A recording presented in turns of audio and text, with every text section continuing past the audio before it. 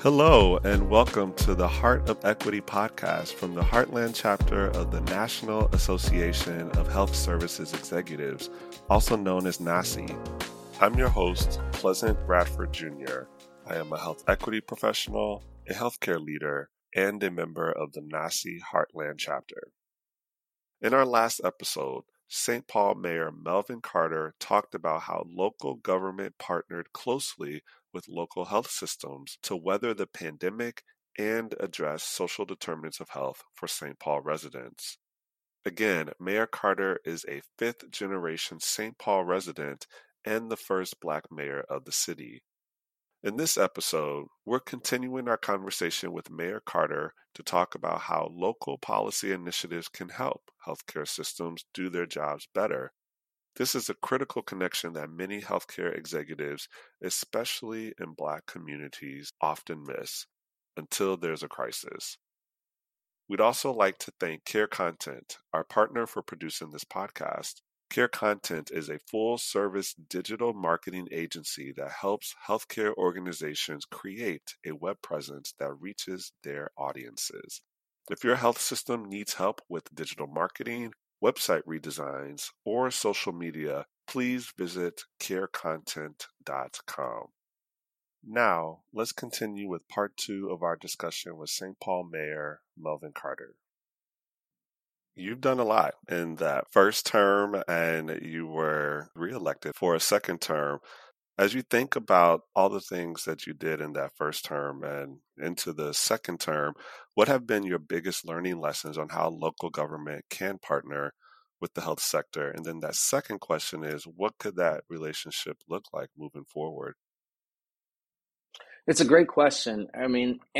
So much of what we do, we raise the minimum wage. We've invested in affordable housing. I would argue that those have critical health links and access to health. We launched a college savings accounts initiative in St. Paul. Every child born in our city is born $50 in a college savings account. I always tell parents, if you have a child in St. Paul and you don't want your child to have a college savings account, there's paperwork to fill out because we really mean every single child born in our city. We start with a college savings account. We've launched now 2 guaranteed income pilots where we take low-income families with very young children and say, listen, here's $500 a month in unconditional cash transfers for you to invest in your family. You know, a lot of times, Pleasant, when we do this anti-poverty stuff, we tell families, here's some money, but you can only spend this on food, or you can only spend this on healthcare, or you can only spend this on childcare. And every time we do that, we're telling those families that we in City Hall, we in the nation's capital, we know more about what your children need than you do. When my oldest daughter was born, we were on WIC. The listeners here know a lot about WIC.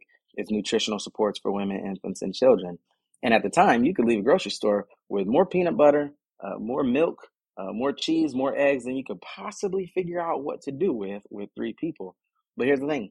My daughter was born allergic to milk, allergic to eggs, and with a life-threatening allergy to peanuts. And so we would go through the grocery store with this government subsidy and be able to buy all the peanut butter we wanted in the world, but none of the almond butter she could actually consume. We could buy all the cow's milk we could possibly think of what to do with, but none of the soy milk that she could actually drink, and on and on and on and on and on. And it's hurtful, but it's a prominent example of how when we try to tell families, 1, every family needs the same thing, and 2, we know in City Hall what that thing is more than the family do, that we can actually create pain as opposed to creating solutions for families. So we've launched this guaranteed income pilot that says we're just going to invest in you. We know you know what your family needs.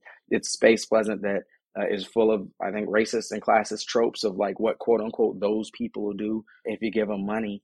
And so to debunk some of those tropes, we've created a Center for Guaranteed Income Research. And amazingly, we're finding that when those people have money, they spend it on groceries, they spend it on rent, they gain employment, they go to work, and they do a lot of the same stuff that we would do. And so hopefully we are debunking the myth of a they in the first place and realizing that this is just about one big we in the first place. If we field a healthier, more stable, more balanced community, then we can send our police officers into a much different job than they've had to do historically. The same is true for our doctors and for our nurses and for our midwives and our healthcare professionals. If we can invest in our communities in the way that we want to, the research is so clear about the impacts of things like guaranteed income, minimum wage, college savings accounts on families, like social, emotional well-being. And that can put our healthcare providers in a fundamentally different space. And so having that trade-off, having that playoff, having that partnership is, I think, absolutely critical. And then that's what gives us the opportunity. College savings accounts is a perfect example. It's not really just about putting $50 in the bank and coming back and seeing what happened 18 years later. Research tells us that children from low and moderate income families who graduate from high school with more than $1 in college savings are 3 times more likely to go to college, and that's exciting.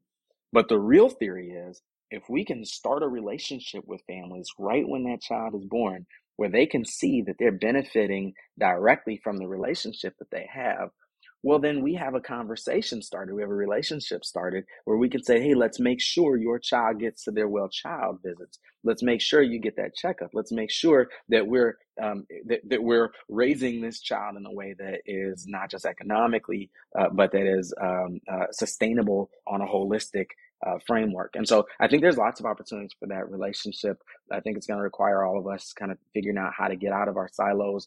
And probably the biggest challenge of it is our healthcare providers, certainly over these last 2 years, have been in crisis every moment of every day.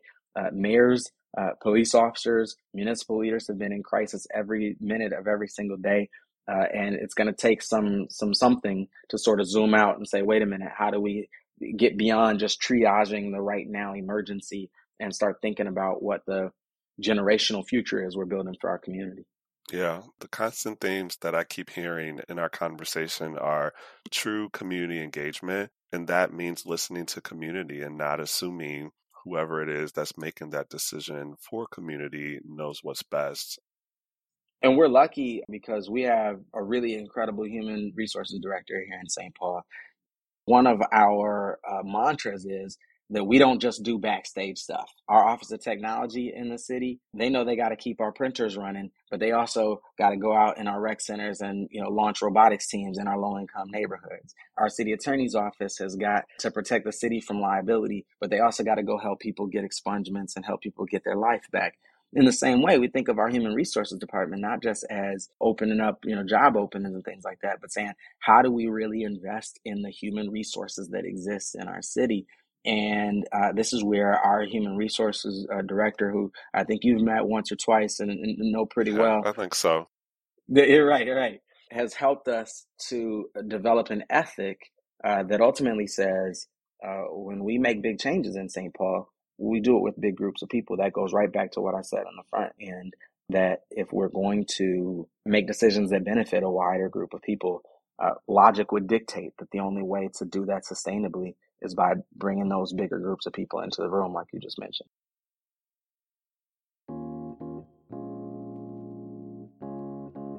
One of the most critical ways you can help promote health equity is to make sure your health system is doing business with Black-owned companies. This creates career opportunities, builds generational wealth, and allows us to control our own resources. For our Buy Black Vendor Spotlight, we'd like to highlight Diversity Telehealth, a minority-owned organization that specializes in helping companies, communities, and agencies take advantage of telemedicine technologies to reduce their costs, improve their care, and save lives. For more information, please visit www.diversitytelehealth.com. Now, let's get back to our discussion. Well, you've named so many initiatives already. Are there additional health initiatives that you haven't shared that you want to share with us? And more importantly, how are you working together so that both healthcare and government are doing their jobs better? I don't know that we could even get through the list of all the ways that we've had to figure out how to partner with our local health community.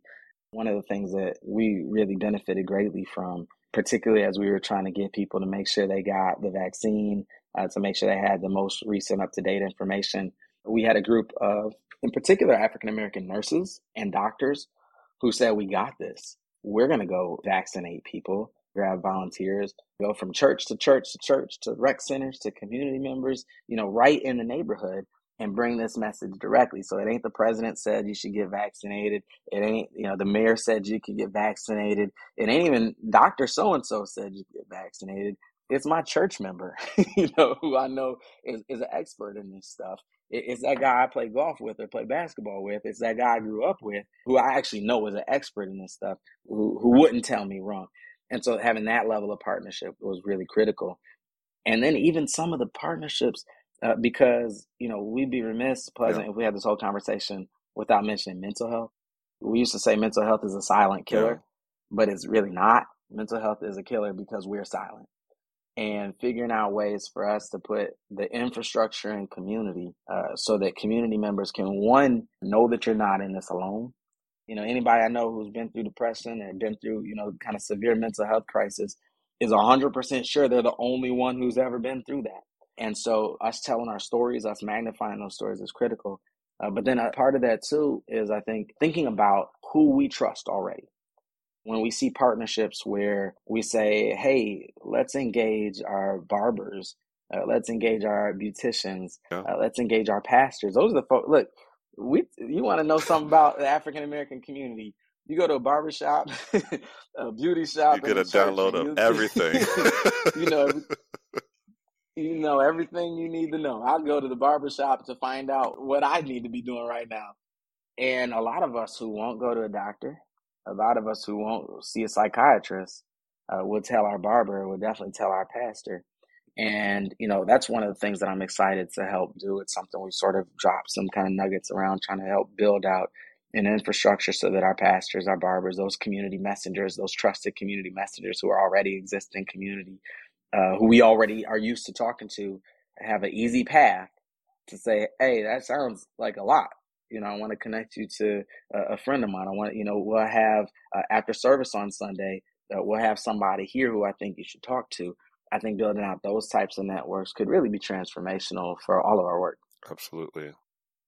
Well, once you have ended your tenure as mayor, what would you hope to have accomplished around health equity in St. Paul? Pleasant, I always tell folks, as proud as I am about the what's, about the things that we're doing, from adding 26 miles of bike lanes to our community, to tripling free programs in our rec centers for our young people, to eliminating late fines in our libraries so every family can afford to use the St. Paul Public Library. I'm even more proud of the how. The theory behind everything that we do is that families have got to be, every individual, every member of our community, every child has got to be owner stakeholders of the processes and the policies that impact their lives.